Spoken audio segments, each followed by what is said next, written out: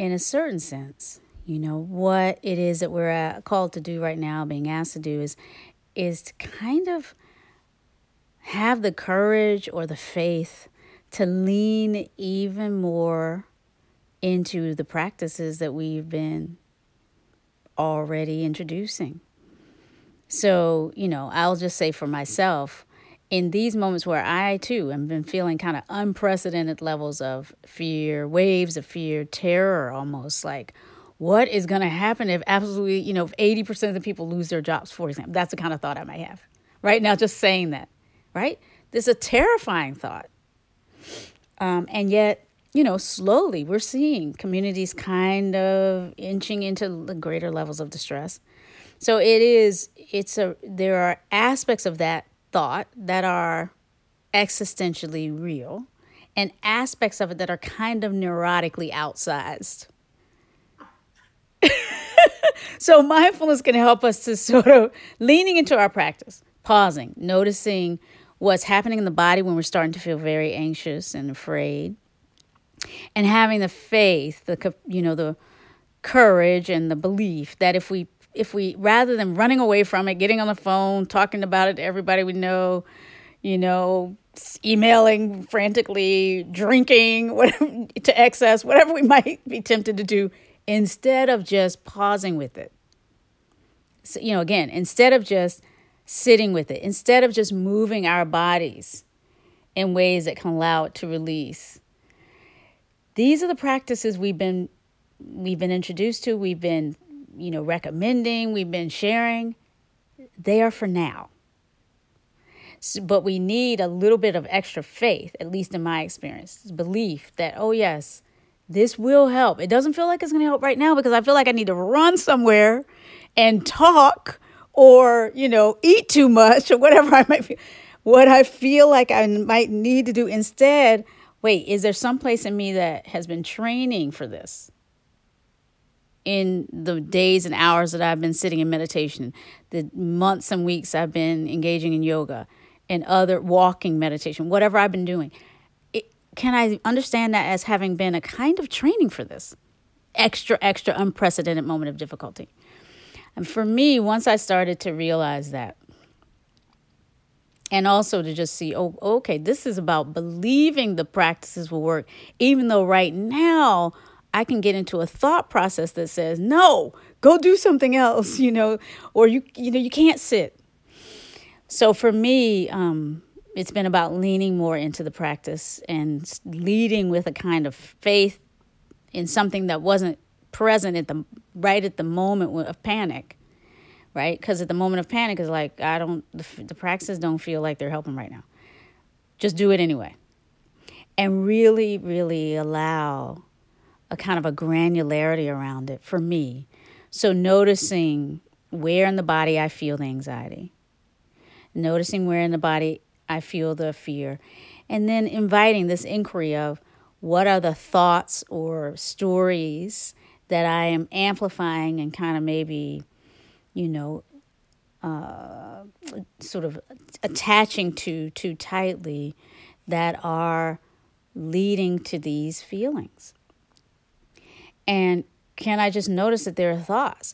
So this is, again, about segueing into the other, the part of your question or prompt that was about realizing there are real fears, and then there are aspects that are not so real. So distinguishing between the kind of existentially present fears. So you mentioned, the horrific killing, unjustified killing of Ahmaud Arbery. If you're faced with a gun, which we pray and hope nobody in the space and sphere of this call ever has to feel this any time in their lives or any of their loved ones' lives. But if we were, that's a moment where every, existential kind of all the neurobiological threat systems need to be on high alert to figure out how to respond. But if we're just thinking about what might happen if we were faced with a gun, or just thinking about all the different people who have passed away, or thinking about what happens if, people come after us, that's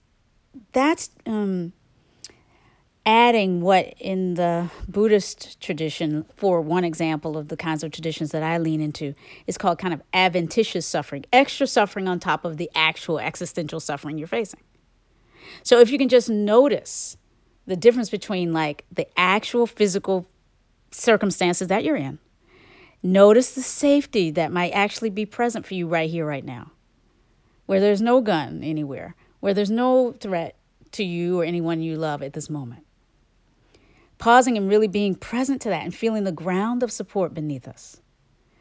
Then you can sort of discern the difference between, again, those things that might legitimately cause you to be fearful and those thoughts that might be stealing your joy, making you anxious when you have no real existential reason to be. And I'm not talking about this, as I talk about it, I don't mean to suggest it's very easy, because it might be very, very hard. And that's why we lean into the practice with a lot of kindness for ourselves and compassion, and ideally within a network of supporters. So we're not just doing this by ourselves, but we're with other people who, if we do turn to another friend to talk about this, they can sort of help us pause, help us sit with what we're feeling, help us notice this, the ground beneath us, the color of if we're going into trauma about it. Like sometimes it helps to like literally get very, very physical about context. I'm in a chair right now. It's, certain set colors, textures. I'm here. You're here. I can see your eyes looking at me. I can see your face. I can hold your hand. Breathe. Hold yourself in this way. Like you can place one hand around your body or both arms around you, almost giving yourself a hug, creating a kind of physical container to remind you, you are here, you exist, you are alive, there's no accidents. And so from this place of like, again, leaning into practice for deeper resourcefulness, we can disrupt patterns that might be making us anxious in a moment. But then more deeply, as we engage in practices like this on a regular basis, we're retraining the brain and body to access the resources that we have for settling our anxious mind and body in moments like this.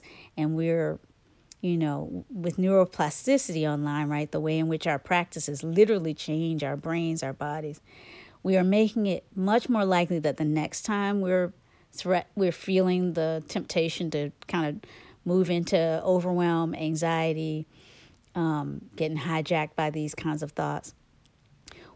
Practicing today makes it more likely that the next time we'll be more able to shift back into our resources sooner.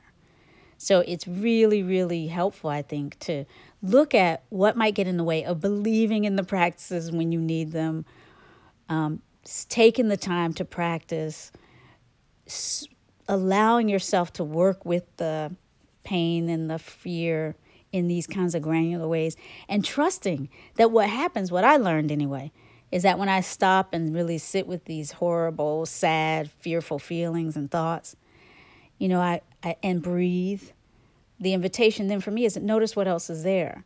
And I can always find peace, ease, sunlight, the feeling of being a little bit tired, maybe needing to eat or needing some water, right? Needing some sleep.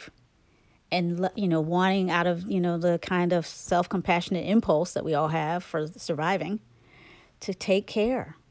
And from that place, I actually can, sometimes it takes about 15 minutes, depending on how intense it is. But gradually, I'm feeling my way into an ease. I don't need to eat when I'm not hungry. I don't need to drink when I know that drinking isn't an answer. I don't need to get on the phone or get on Facebook and churn fear when I know that churning fear isn't an answer. Instead, I can just notice right here, right now, I'm okay. And from this place, I might discern what would be one wise step to take in response. Maybe it is figuring out a way to provide a little bit more spacious support for my community members who also might be struggling. Maybe a Zoom call later in the week where we just check in. And it's from building those very, very real relational connections where we're feeling more resourced together. Then we might together say, what if we built a nonviolence in this community project?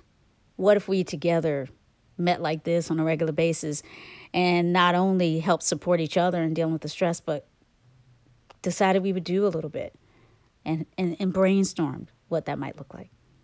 So this is how I see that connection between self-resourcing, interpersonal resourcing, and systemic.